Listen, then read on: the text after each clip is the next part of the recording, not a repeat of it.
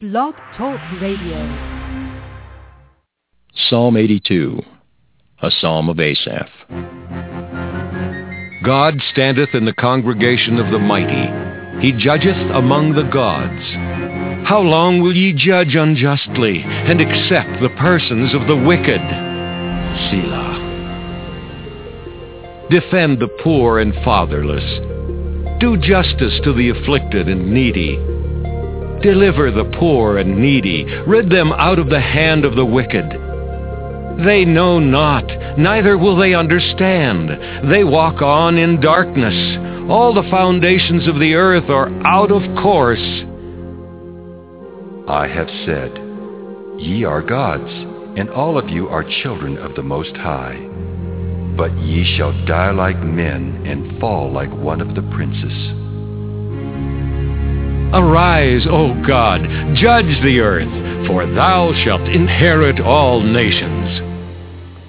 Well, good morning, everyone. Those that are in the United States and around the world, various time zones, shalom, peace. My name is Kennard. I'm your host for the Merciful Servants of God Biblical Instructional Program. This program has been on the Internet air since the latter half of 2007. And for those who are listening to me for the first time, a little disclaimer here. This program is going to be quite different than what you are used to listening to. I quote scriptures after scriptures after scriptures, and I really do hope that you are one of the following here in Matthew chapter 18, verse 1. I'm going to read this in the Amplified version for clarity's sake. It says, at that time, the disciples came up and asked Jesus, or Jesus' Hebrew name is Yeshua, who then is really the greatest in the kingdom of heaven. In verse 2, and he called a little child to himself and put him in the midst, or in the middle of them. And in verse 3, and said, truly I say to you, unless you repent, change, turn about, and become like little children, trusting, lowly, loving, forgiving, you can never enter the kingdom of heaven at all. And in verse 4, whoever will humble himself, therefore, and become like this little child, trusting, lowly, loving, forgiving, is greatest in the kingdom of heaven. And in Proverbs 13, verse 10, plainly states that only through pride comes contention. And so we all, from time to time, have a little pride in us, and we need to get rid of that pride. And for those who are listening to me for the first time, the season of Passover is here, and it does represent, well, let me turn to 1 Corinthians chapter 5. I will get into the bulk of the Bible study today, but I just feel that the Lord is moving me here to talk about Passover here. 1 Corinthians chapter 5, beginning in verse 6. And this is in the Amplified version again. It says, about the condition of your church, your boasting is not good. Indeed, it is most unseemly and entirely out of place. Okay, here we go with boasting, which is derived from arrogance and so forth, thinking too highly of yourself. Do you not know that just a little leaven will ferment the whole lump of dough? Verse 7, purge, clean out the old leaven that you may be fresh, a new dough, still uncontaminated as you are, for Christ, our Passover lamb, has been sacrificed. So Christ, or the Messiah, it represents the Passover. The Passover, that's what it points to, the sacrifice of our Lord and Savior. And for those who doubt that we should not keep this feast, it says in verse 8, and this is in your New Testament, okay? Therefore, let us keep the feast, not with old leaven, nor with leaven of vice and malice and wickedness, but with unleavened bread of purity, nobility, honor, and sincerity, and unadulterated truth.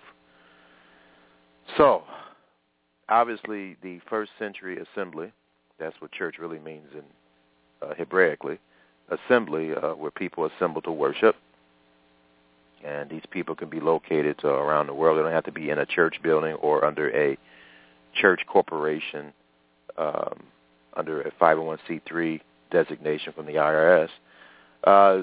Basically, what this is telling us is that we need to observe the festival of Passover, just like Yeshua did.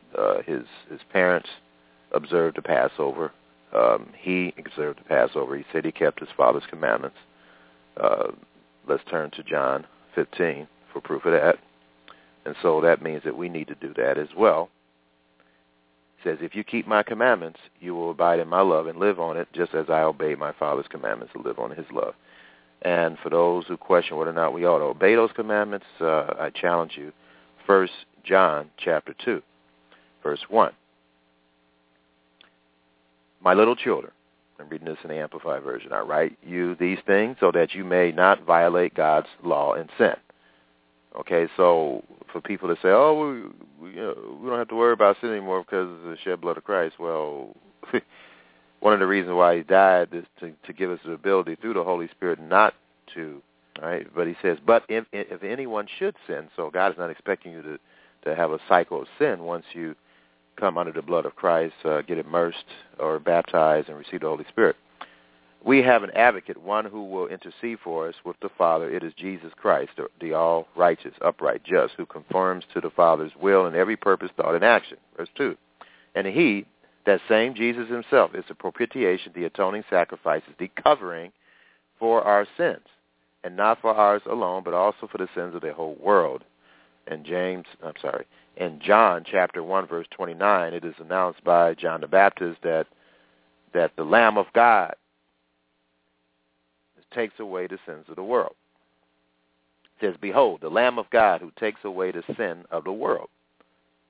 And again, when you go back to the original Passover observance, that's what Yeshua, Jesus, is representing, the lamb that was slaughtered. And he was that Passover sacrifice. And verse 3, and this is how we may discern daily by experience that we are coming to know him, to perceive, recognize, understand, and become better acquainted with him, if we keep, bear in mind, observe, practice his teachings, precepts, and commandments. One of the things he taught us is to keep his Father's commandments.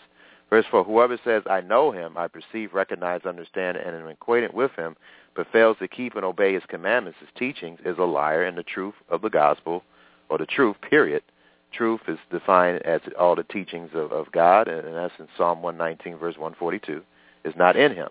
Truth is, as Yeshua prayed to his Father in John 17, verse 17, says, thy word, the Father's word, is truth, which the Father gave to him to reveal to us in the form of the Bible. Verse 5, but he who keeps treasures his word, who bears in mind his precepts, who observes his measures in its entirety, truly in him has the love of and for God been perfected, completed, reached maturity. By this we may perceive, know, recognize, and be sure that we are in him. Now here's the scripture I really want to focus on. Verse 6, whoever says he abides in him ought as a personal debt to walk and conduct himself in the same way in which he walked and conducted himself. And so he kept his Father's commandments, which one of those commandments is keeping the Passover. And let's turn to 1 Peter chapter 1.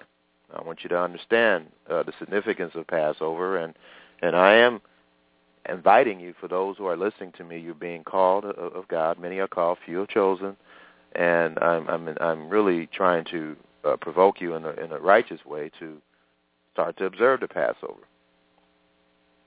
All right? And 1 Peter 1, verse 11, I'm going to start there. They sought to find out to whom or when this was to come, which the Spirit of Christ, the Spirit of Messiah, and the Holy Spirit are synonymous, working within them was indicating when he predicted the sufferings of Christ and the glories that should follow them. Verse 12, it was then disclosed to them that the services that they were rendering were not meant for themselves and their period of time, but for you. It is these very things which have now already been made known plainly to you by those who preach the good news to you by the same Holy Spirit sent from heaven. And to these things the very angels long to look at. So you see that the Spirit of Christ and the Holy Spirit are actually one and the same. They're linked with each other. Verse 13, so brace up your minds, be sober, circumspect, morally alert. Set your wholly and unchangeably on the grace, divine favor that is coming to you when Jesus Christ, the Messiah, is revealed. Verse 14 of 1 Peter chapter 1, live as children of obedience to God. Do not conform yourself to the evil desires that govern you in your former ignorance, when you did not know the requirements of the gospel. Verse 15, but as the one who called you is holy, you yourselves also be holy in all your conduct, and manner of living. Verse 16, for it is written, you shall be holy, for I am holy. Verse 17, and if you call upon him as your Father who judges each one impartially according to what he does, then you should conduct yourselves with true reverence throughout the time of your temporary residence on the earth, whether long or short. Verse 18, you must know, recognize that you were redeemed, ransomed from the useless, fruitless way of living inherited by tradition from your forefathers, not with corruptible things such as silver and gold. Verse 19, but you were purchased with the precious blood of the Messiah, like that of a sacrificial lamb. Again, it alludes right back to the Passover again, without blemish or spot, because that's when I read Exodus chapter 12 to you, you'll see where we're going with this. Verse 20, it is true that he has chosen and foreordained, destined and foreknown for it before the foundation of the world. In other words, his sacrifice was foreknown. Of course, if Adam sinned, this is what he had planned to do. But he was brought out to public view, made manifest in these last days, at the end of the days, and at the times for the sake of you. Through him you believe and adhere to rely on God, who raised him up from the dead and gave him honor and glory, so that your faith and hope are centered and rest in God. Verse 22, since by your obedience to the truth, what's the truth? It's the entire instructions of God, the laws of God, through the Holy Spirit, and that's how you do it, through the Holy Spirit, through the Spirit of Messiah, you have purified your hearts for the sincere affection of the brethren, that you love one another fervently from a pure heart. Okay, so that's what the Passover pictures here. And let's go to Exodus chapter 12, verse 3. It says, tell all the congregation of Israel on the 10th day of this month they shall take every, and let me just give a disclaimer. I know people that listen to me for the first time, you think Israel is the Jews. When you look at, or only the Jews, or Judah, and you look at Genesis chapter 49, you have a list of 12 tribes. Judah is listed as one of those tribes. So there's 12 tribes, and you need to understand that those 12 tribes have been identified in these end times with the help. Well, it actually was identified in the 20th century and the early part of the 19th century. And other people have known earlier than that even who those tribes are. But I'm talking about where they migrated today and where they are located today. Go to www.britam.org, www.britam.org, and be enlightened and amazed. This website is designed by an Orthodox Jew by the name of Yair Davidi. He is preaching the truth or trying to reach the entire world, which is going to be difficult to do, but he has a reach of over 2 billion people like I do, and, God can perform miracles, but he's reaching as many people as possible with the truth that the United States and the British Commonwealth of Nations, the countries in northwestern Europe, South Africa, New Zealand, Australia, they are part of Israel today, and of course the little nation called Israel in the Middle East. So when you see tell all the congregation of Israel, that's referring to those regions. Plus, in 1 Corinthians chapter 10, it states that hold your place here. 1 Corinthians chapter 10. 1 Corinthians chapter 10, starting in verse 1, reading this Amplified Version, it says, for I do not want you to be ignorant, brethren. Now, he's talking to a Gentile congregation here, Shaul or Paul. I want you to understand that our forefathers, so he's connecting the brethren, and he's saying that the old assembly, because that's what congregation means, assembly in Israel, was their forefathers, okay, were all under and protected by the cloud in which God's presence went before them, and every one of them passed through the Red Sea. Verse 2, and each one of them allowed himself also to be baptized or immersed into Moses in the cloud and in the sea. They were thus brought under obligation to the law, to Moses, and to the covenant consecrated and set apart to the service of God. That's how you are holy.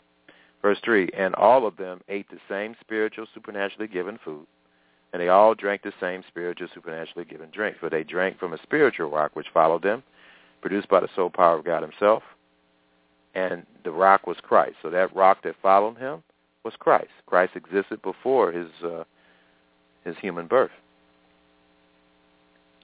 All right, so when you read the rest of this, it tells you that the things that happen in the wilderness are examples for us today.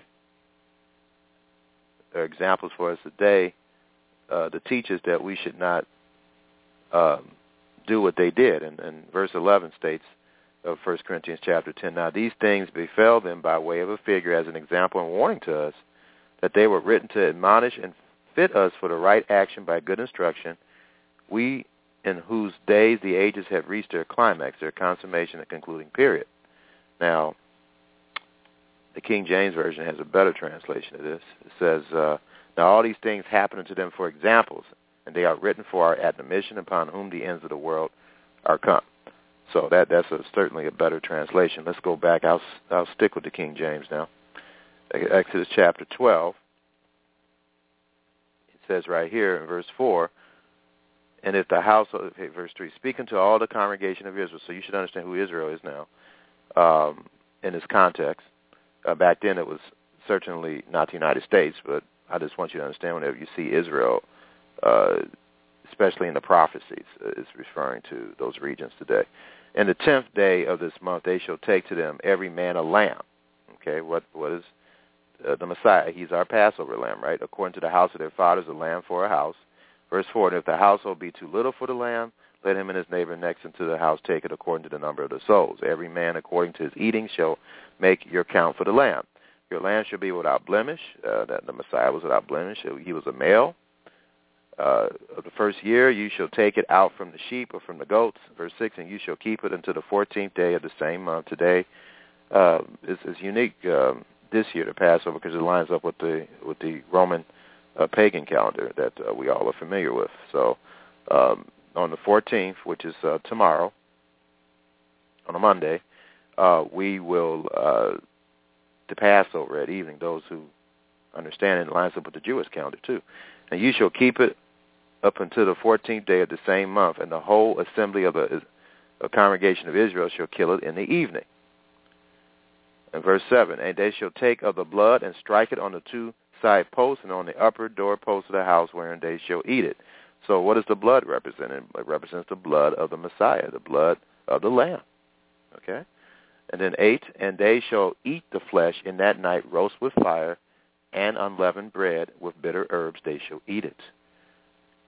Now, what does unleavened bread represent? It represents sincerity and truth, keeping the commandments. Verse 9, eat not of it raw, nor sodden at all with water, but roast with fire, his head with his legs, and with the pertness thereof. Verse 10, and you shall let nothing of it remain until the morning, and that which remaineth it until the morning you shall burn with fire. Verse 11, and thus shall you eat it with your loins girded, your shoes on your feet, and your staff in your hand, and you shall eat it in haste. It is the Lord's Passover. Verse 12, for I will pass through the land of Egypt this night, and will smite all the firstborn in the land of Egypt, both man and beast. And against all the gods of Egypt I will execute judgment. I am the Lord.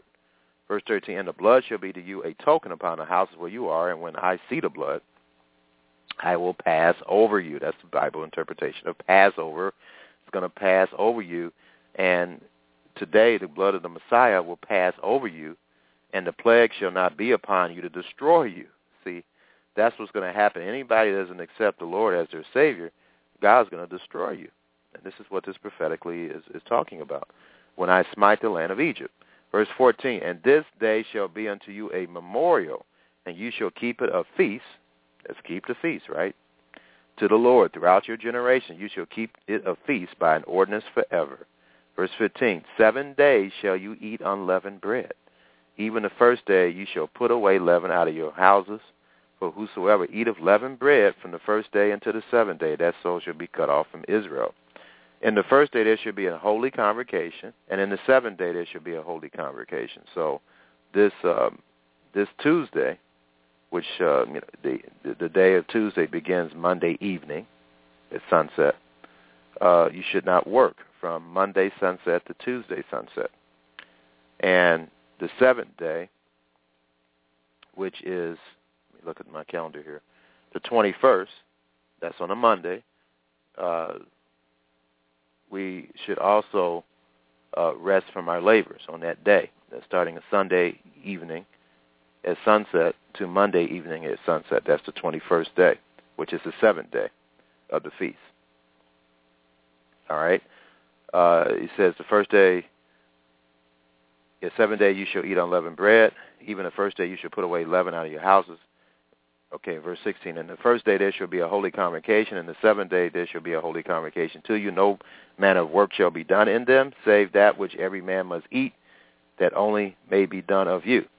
Okay, no manner of work shall be done, except cooking. That's what it's saying there, verse 12. And you shall observe the feast of unleavened bread, for in the selfsame day have I brought your armies out of the land of Egypt. Therefore shall you observe this day in your generations by an ordinance forever. All right, so this is very important. This really, Pesach, or that's how you say it in Hebrew, or Passover, begins the great plan of God to redeem and purify all of mankind. That's his goal, although some will choose not to want to be purified. That's why there's a lake of fire. But God's purpose is to redeem mankind through the blood of the Messiah and to teach mankind how to keep his commandments so they could walk with him and do what he does, because he keeps his own commandments. He's not a hypocrite. Okay, so I hope I explained that to you in a clearer way than about what the Passover is all about. Some other scripture I wanted to quote to you, John chapter 6, and this is important because he's explaining to you what the Passover symbols mean. The wine and the bread. And he states here in John 6, verse 35, and Jesus says, and I am the bread of life. He that comes to me shall never hunger, and he that believeth on me shall never thirst. But I said unto you that you also have seen me and believe not. And all that the Father give me shall come to me. So the Father, another being, draws people to the Messiah, and him that cometh to me, I will in no wise cast you out, but you can cast yourself out by not sinning. Verse 38, for I came down from heaven. You can cast yourself out by sinning, rather. Verse 38, for I came down from heaven not to do my own will, but the will of him that sent me. Verse 39, and this is the Father's will which has sent me, that of all which he has given me I should lose nothing, but should raise it up again at the last day. Verse 40, and this is the will of him that sent me, that everyone which seeth the Son and believes on him may have everlasting life. And I will raise him up at the last day. And so I just wanted to read to you here where he says, verse 48 of John chapter 6, I am that bread of life. Your fathers did eat manna in the wilderness and are dead. This is the bread which came down from heaven, that a man may eat thereof and not die. I am the living bread which came down from heaven. If any man eat of this bread, he shall live forever. And the bread that I give is my flesh, which I will give for the life of the world. The Jews therefore strove among themselves, saying, how can this man give us his flesh to eat? So he wasn't talking about cannibalism. He was just talking symbolically here. Verse 53, then Jesus said unto them, verily, verily, I say unto you, except you eat the flesh of the Son of Man and drink his blood, you have no life in you. He's talking about the Passover symbols of wine and the bread, which represents his death, his sacrificial death. Verse 54, whoever eateth my flesh and drinketh my blood has eternal life, and I will raise him up at the last day. And so this is important. Verse 55, for my flesh is meat indeed, and my blood is drink indeed. Verse 56, he that eateth my flesh and drinketh my blood dwells in me, and I in him. As the living Father has sent me, and I live by the Father, which is a significant statement. He says he lives by the Father. So he that eateth me, even he shall live by me. This is the bread which came down from heaven, not as your fathers did eat manna and are dead. He that eateth of this bread shall live forever. So that's how important we should take the Passover here, ladies and gentlemen. What he did was help us understand what these symbols mean, and I'm going to go over this here real quick. Matthew chapter 26, he says, in verse 26, Matthew 26, verse 26, and as they were eating, Jesus took bread and blessed it and brake it and gave it to the disciples, said, take, eat, this is my body. Verse 27, he took the cup and gave thanks and gave it to them, saying, drink ye all of it, for this is the blood of the new agreement, which is shed for many for the remission of sins. And that New Testament or New Covenant is the agreement to keep the commandments. It's not that he changed the laws. All right, and that's another Bible study. But anyway, I just wanted to go over the Passover because the Passover is coming up soon, and for those who really wanted to do what the Bible tells you to do, well, you have an opportunity now.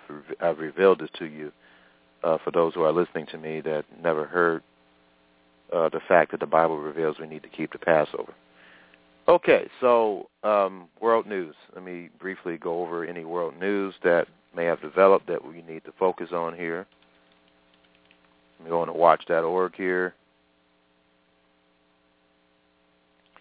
All right, some bunch of shenanigans going on in the Israeli government. I don't see how any of it is major. So it says Israel blames Kerry as peace talks hopes fade. So here we go again with this ridiculous trying to have peace when there's no peace. Double standard, U.S. blasts Russia for blocking Voice of America. It says U.S. officials are assailing the Russian government for shutting down Voice of America's radio broadcast in Moscow in a move that marked a dramatic escalation of the domestic war between the two governments amid the Ukraine conflict. We need to be praying for those poor people in Ukraine. They're going through a lot right now. China's military chiefs lecture to visiting U.S. Defense Secretary. And HHS Secretary Sebelius, I guess that's how you pronounce her last name, resigning on the heels of Obamacare rollout. All right, so let's look at any domestic news that may be significant here.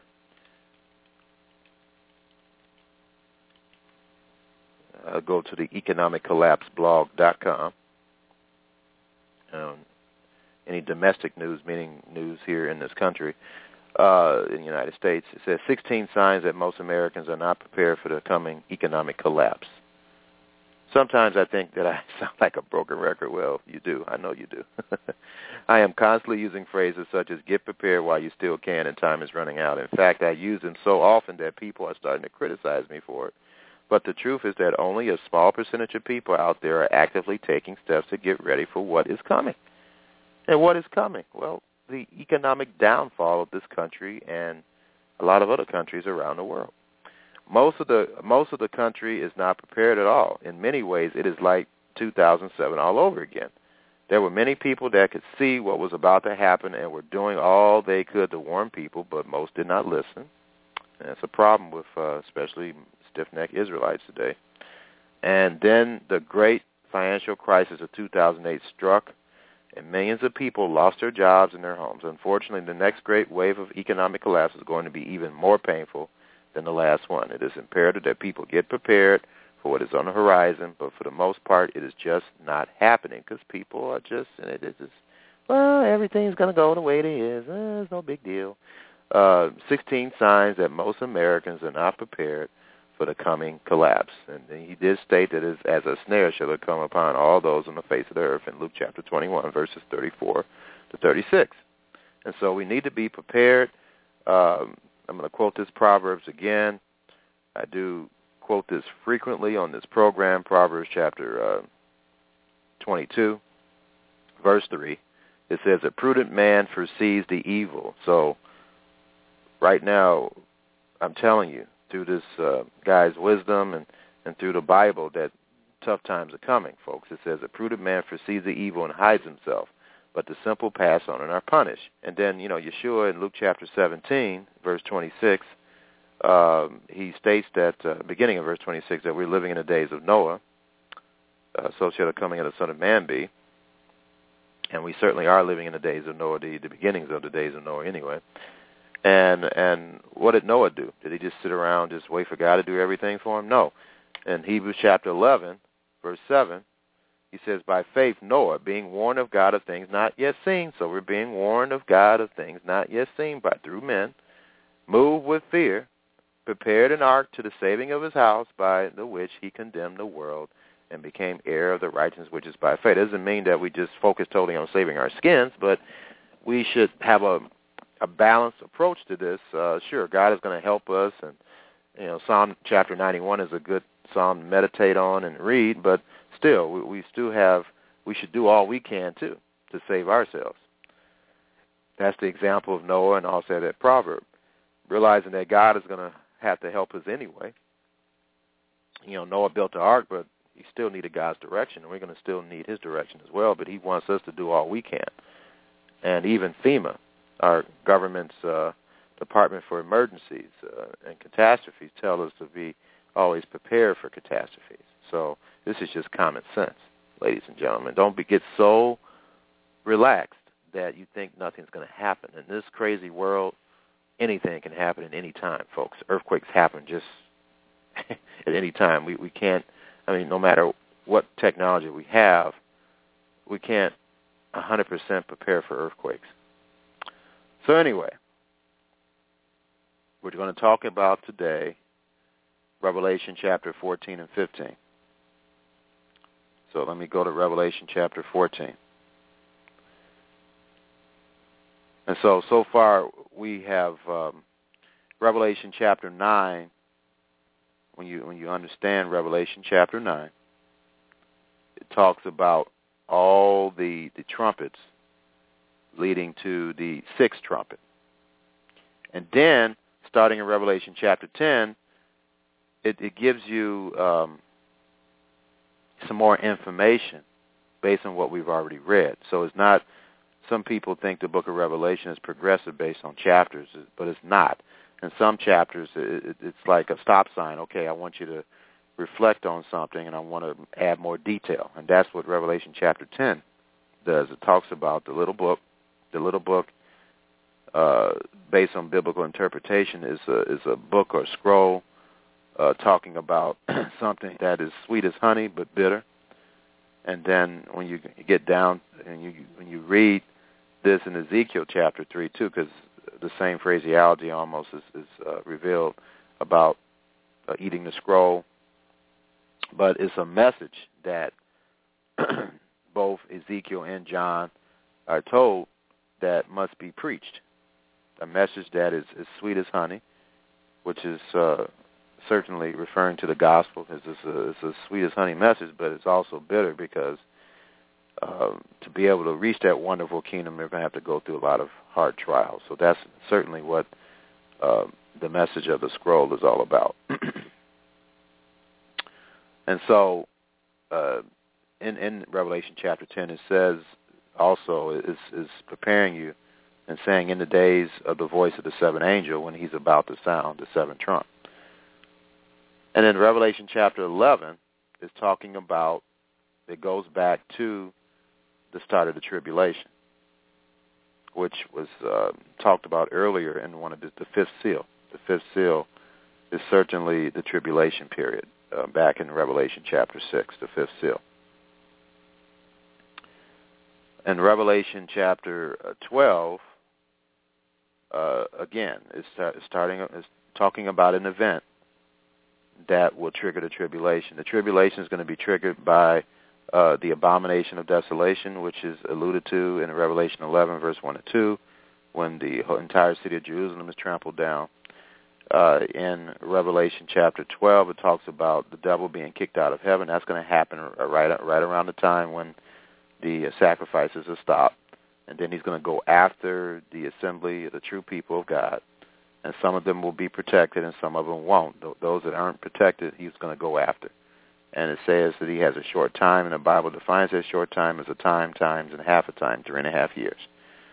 And then in Revelation chapter 13, it talks about the beast. And the same period, which is defined in different numbers, 42 months, the beast will be allowed to rule. And so we have Revelations chapter 10, 11, and 12. At Revelation chapter 10 is telling you what's going to happen in the days of the voice of the seventh angel. But it also is talking about the tribulation period. Revelation 10, 11, and 12, and 13 are all talking about the tribulation period. All right, so Revelation chapter 14. Revelation chapter 14 is interesting. And I looked, and lo, a Lamb stood on Mount Zion, and with him 144,000, having his Father's name written in their foreheads. Now, the 144,000 was spoken of in Revelation chapter 7. And the Bible interpretation, I know there's many books and articles written and so forth, but the Bible's interpretation tells you that it's the children of Israel. Okay, so 12,000 of each tribe. So that's what your Bible says the 144,000 are. All right? And they had the Father's name written in their foreheads.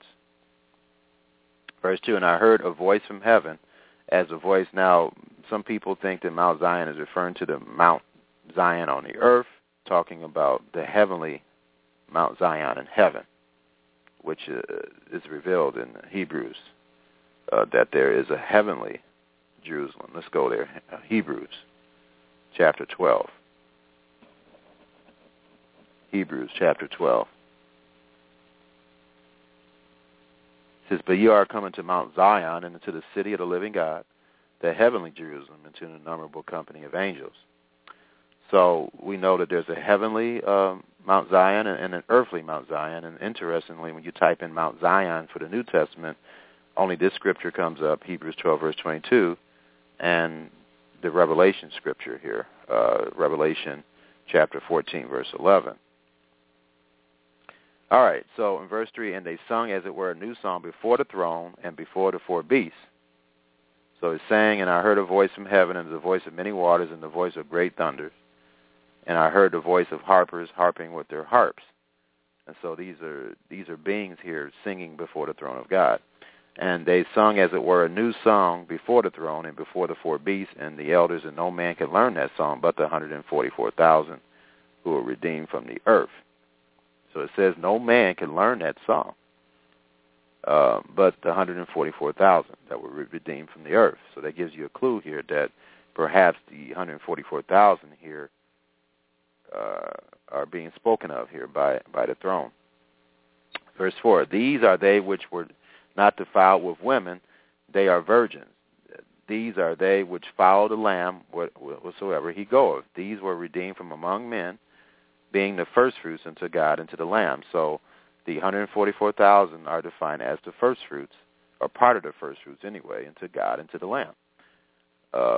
Verse 5, and in their mouth is found no guile, for they are without throne of God. Okay, so verse 5 says, and in their mouth is found no guile, for they are without fault before the throne of God. So this is saying, obviously, that they're before the throne of God. Verse 6, and I saw another angel fly in the midst of heaven, in the middle of heaven, having the everlasting gospel to preach unto them that dwell on the earth, and to every nation, kindred, and tongue, and people. Verse 7, saying with a loud voice, fear God and give glory to him, for the hour of his judgment is come, and worship him that made heaven and the earth and the sea and the fountains of waters. And so I want to stop here. This angel, and there's been some ridiculous interpretations, it says he has the everlasting gospel. That's what it is, the everlasting gospel to preach unto them that dwell on the earth, and every nation, kindred, and tongue, and people. Now hold your place here, because one of the things I want to explain to you is this preaching of the gospel. Matthew chapter 24. This has really been understood by a lot of preachers. Matthew chapter 24, verse 14. And this gospel of the kingdom shall be preached in all the world for a witness.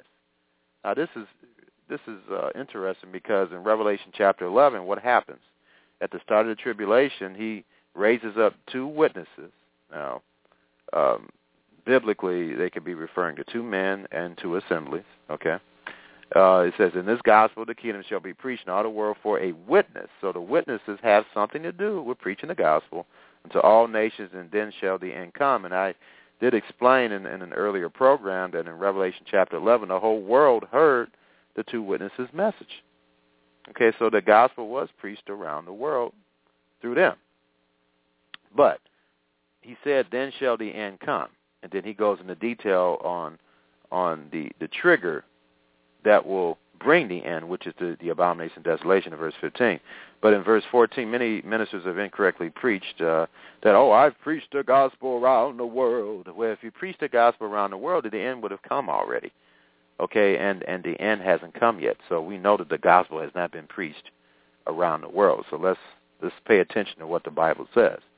Number 2, based on the Joshua Project, I think .net, you can type that up in there. The gospel, actually, matter of fact, I'll just type it now. Let me see. The Joshua Project.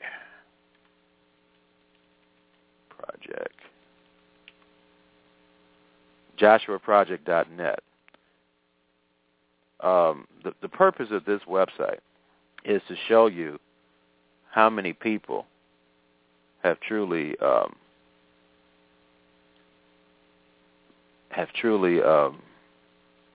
heard of the gospel of Jesus himself. And it reveals here, they redesigned this website, but it reveals here that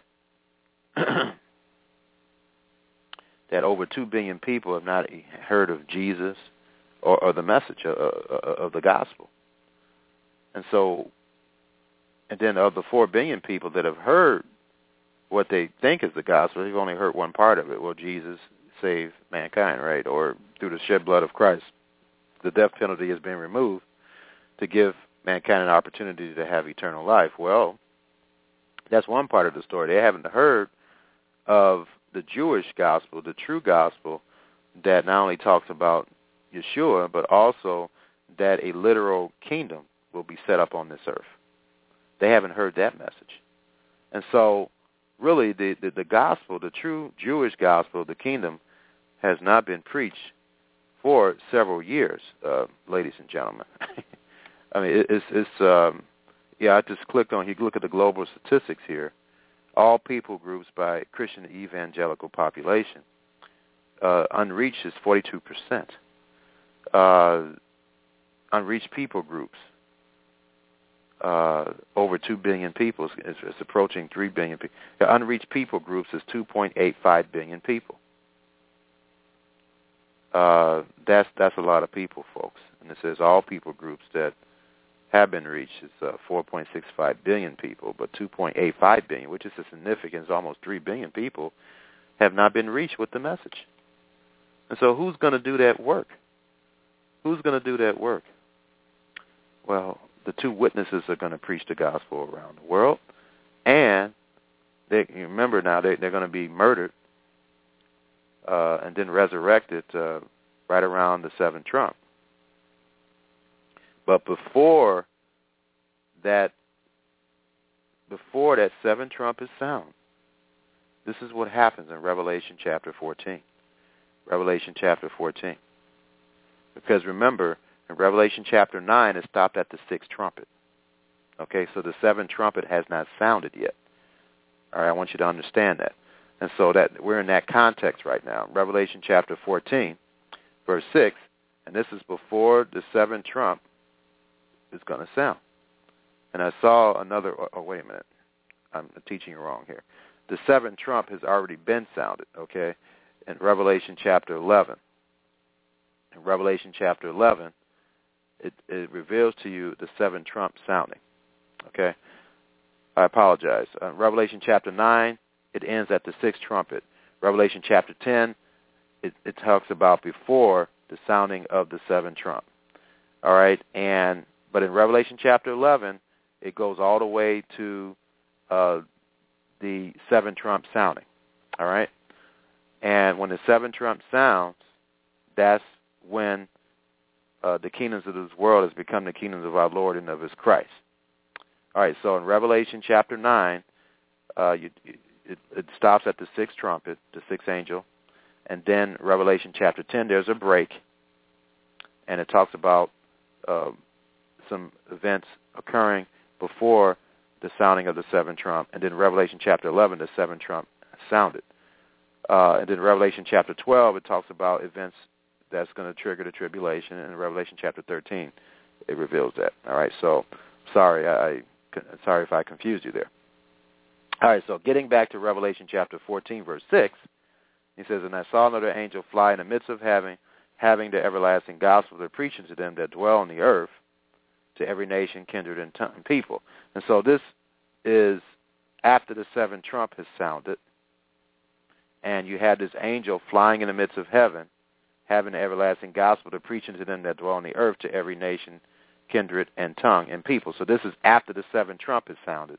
and it was announced that the kingdoms of this world had become the kingdoms of our Lord and of his Christ. That's found in Revelation 11, verse 15.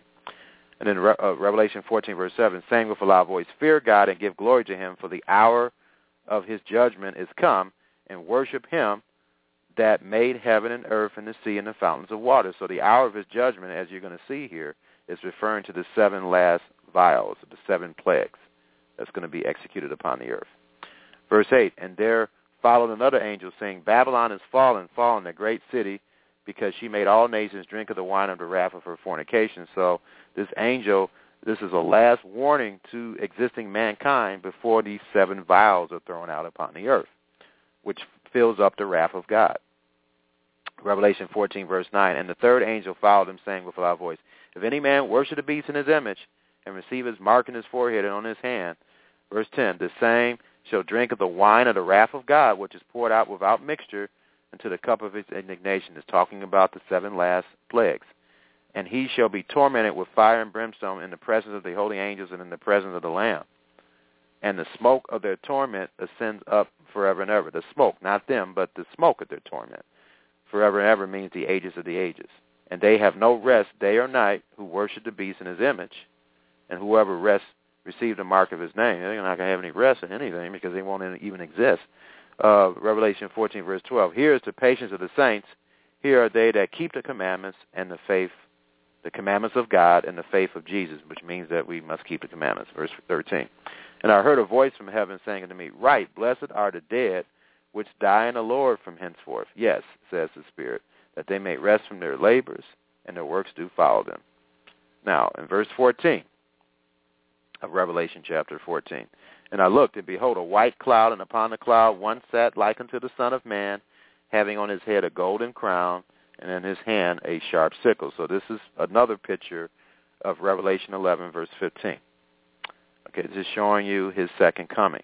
Verse 15, and another angel came out of the temple, crying with a loud voice to him that sat on the cloud, thrust in thy sickle and reap, for the time is come for thee to reap, for the harvest of the earth is ripe. So this is picturing the first resurrection, symbolically. Verse 16, and he that sat on the cloud thrust in his sickle on the earth, and the earth was reaped of the first fruits. Verse 17, and another angel came out. This is a different type of harvesting here, starting in verse 17.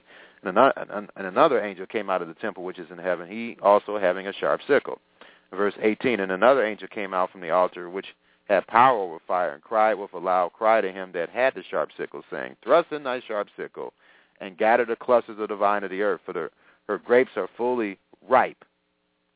And the angel thrust in the sickle into the earth, and gathered the vine of the earth, and cast it into the great winepress of the wrath of God, which is pictures again of these 7 vials. Verse 20, and the winepress, you're going to see that here in Revelation 15, and the winepress was trodden without the city, and blood came out of the winepress, even to the horse bridles by the space of 1,600 furlongs. So it's talking about a bunch of blood.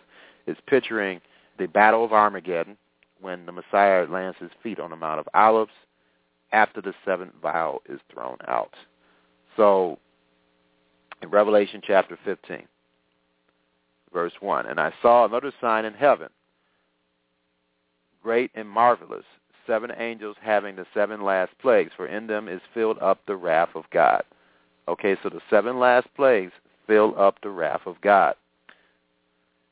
Verse 2, and I saw this happens after the 7th trump has sounded, which is revealed in Revelation 11, verse 15. And I saw, as it were, a sea of glass. Remember, you have 7 seals. The 7th seal initiates the 7 trumpets. The 7th trump initiates the 7 plagues. Verse 2, and I saw, as it were, a sea of glass mingled with fire, and them that had gotten the victory over the beast and over his image and over his mark and over the number of his name stand on the sea of glass having the harps of God. So it's telling you that the people of God that have been changed, the spirit beings here, are on the sea of glass now, and they're having the harps of God. Now, what is this sea of glass? Well, let's go back to Revelation chapter 4. Revelation chapter 4. Revelation chapter 4.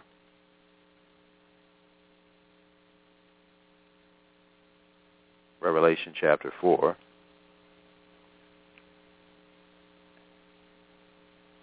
Will tell you what this sea of glass is.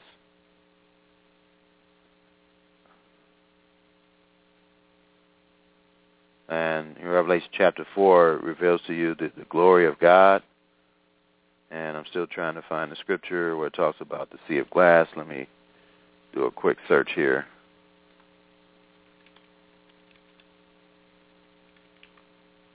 Okay, Revelation 4, verse 6. It says, "And before the throne there was a sea of glass like unto crystal. And in the midst of the throne and round about the throne, 4 beasts full of eyes and behind." So we know that, first of all, this vision is a vision from heaven. Revelation 15, verse 1, "And I saw another sign in heaven." Okay? So all this, in this chapter, the vision is in heaven. And in verse 2, "And I saw, as it were, a sea of glass mingled with fire." So we know the sea of glass is by God's throne. "And them that had gotten the victory over his beast, over the beast, and over his image, and over his mark, and over the number of his name, stand on the sea of glass, having the harps of God." Obviously, this is the glorified assembly before the throne of God. Verse 3, "And they sing the song of Moses, the servant of God, and the song of the Lamb, saying, Great and marvelous are thy works, Lord God Almighty. Just and true are the ways, thou King of saints." So when the assembly, the first fruits are resurrected along with all those that had the spirit of Messiah in Old Testament times, they are going to go to the throne room of heaven. They're going to be on this sea of glass, and they're going to praise the Father and the Son in heaven along with the angels. Now they're in heaven while these vials are going to be executed upon the earth. Verse 4, "Who shall not fear thee, O Lord, and glorify thy name? For thou only art holy, for all nations shall come and worship before thee, for thy judgments are made manifest." Verse 5, "And after that I looked, and behold, the temple, the tabernacle, the testimony in heaven was open." So this temple, there's a temple in heaven, and the temple is open. All this is occurring in heaven. Verse 6, "And the 7 angels came out of the temple, having the 7 plagues, clothed in pure and white linen, and having their breasts girded with golden girdles." Verse 7, "And one of the 4 beasts gave unto the 7 angels 7 golden vials, full of the wrath of God." And so the 7 golden vials, these 7 plagues, are full of the wrath of God. This is the wrath that we will escape. Not the tribulation wrath, but the wrath of God, which is the 7 vials. Verse 8, "And the temple was filled with the smoke from the glory of God and from his power, and no one was able to enter into the temple till the 7 plagues of the 7 angels were fulfilled." And so it's not telling us that we won't be able to enter into the Father's home, which is his temple, okay? For proof of that, Psalm 11,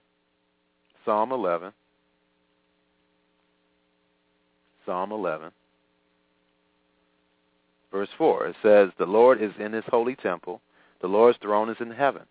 His eyes behold his eyelids, the children of men." And then in Matthew 5, verse 34. Matthew 5, verse 34. "But I say unto you, swear not at all, neither by heaven, for it is God's throne." So whenever you see God's throne in the book of Revelation, it's talking about heaven in most cases. Until, of course, Revelation chapter 21 and 22, when he brings heaven to earth after the 1,000 years, which we'll talk about that some other time. But anyway, all right, so getting back to Revelation here, "And the temple was filled with the smoke from the glory of God and from his power, and no man was able to enter into the temple till the 7 plagues of the 7 angels were fulfilled." So Revelation chapter 16, which we're going to get into next week, we'll talk about all the vials on the earth. And you'll notice that at the end of Revelation chapter 16, it describes the last vial, and then Revelation 17, there's a stoppage in the story, and it talks about, gives you more revelation about who the beast is, the geopolitical beast. And Revelation chapter 18 gives you detail of the destruction of Babylon.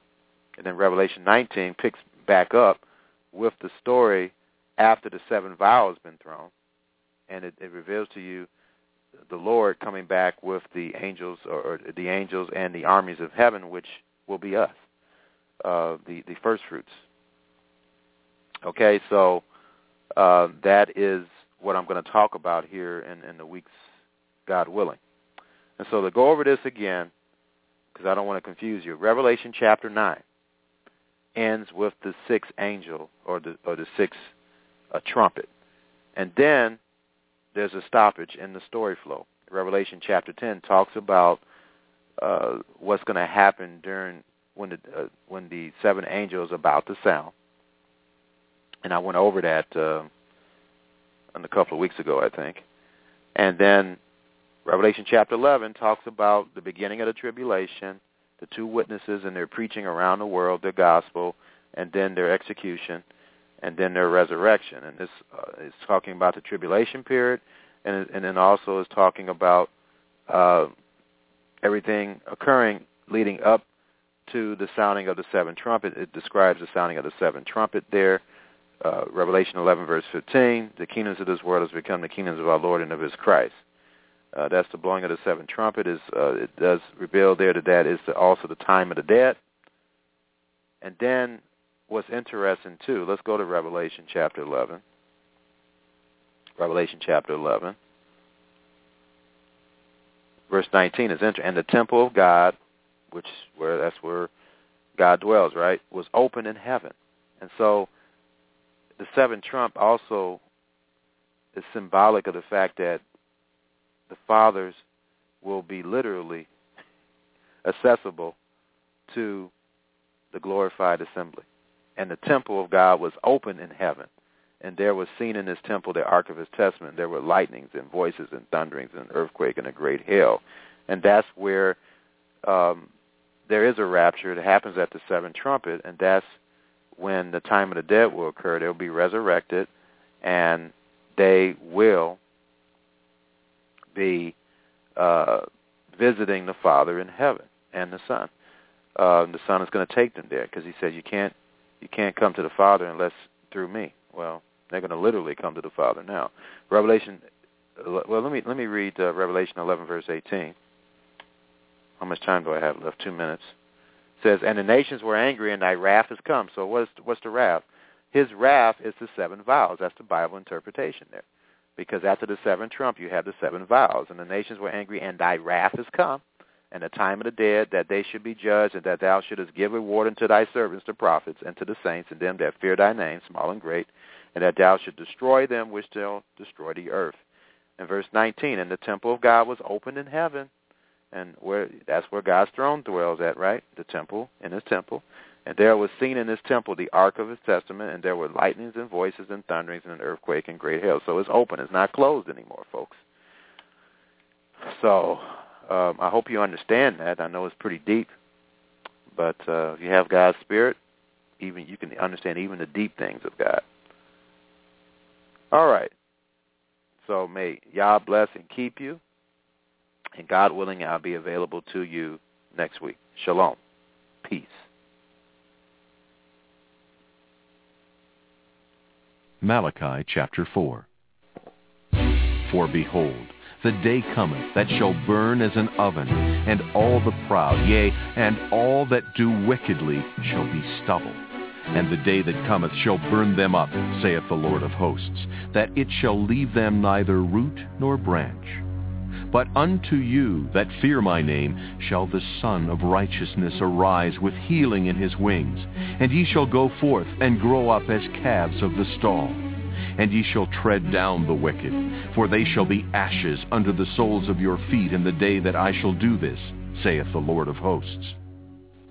Remember ye the law of Moses my servant, which I commanded unto him in Horeb for all Israel, with the statutes and judgments. Behold, I will send you Elijah the prophet before the coming of the great and dreadful day of the Lord. And he shall turn the heart of the fathers to the children, and the heart of the children to their fathers, lest I come and smite the earth with a curse.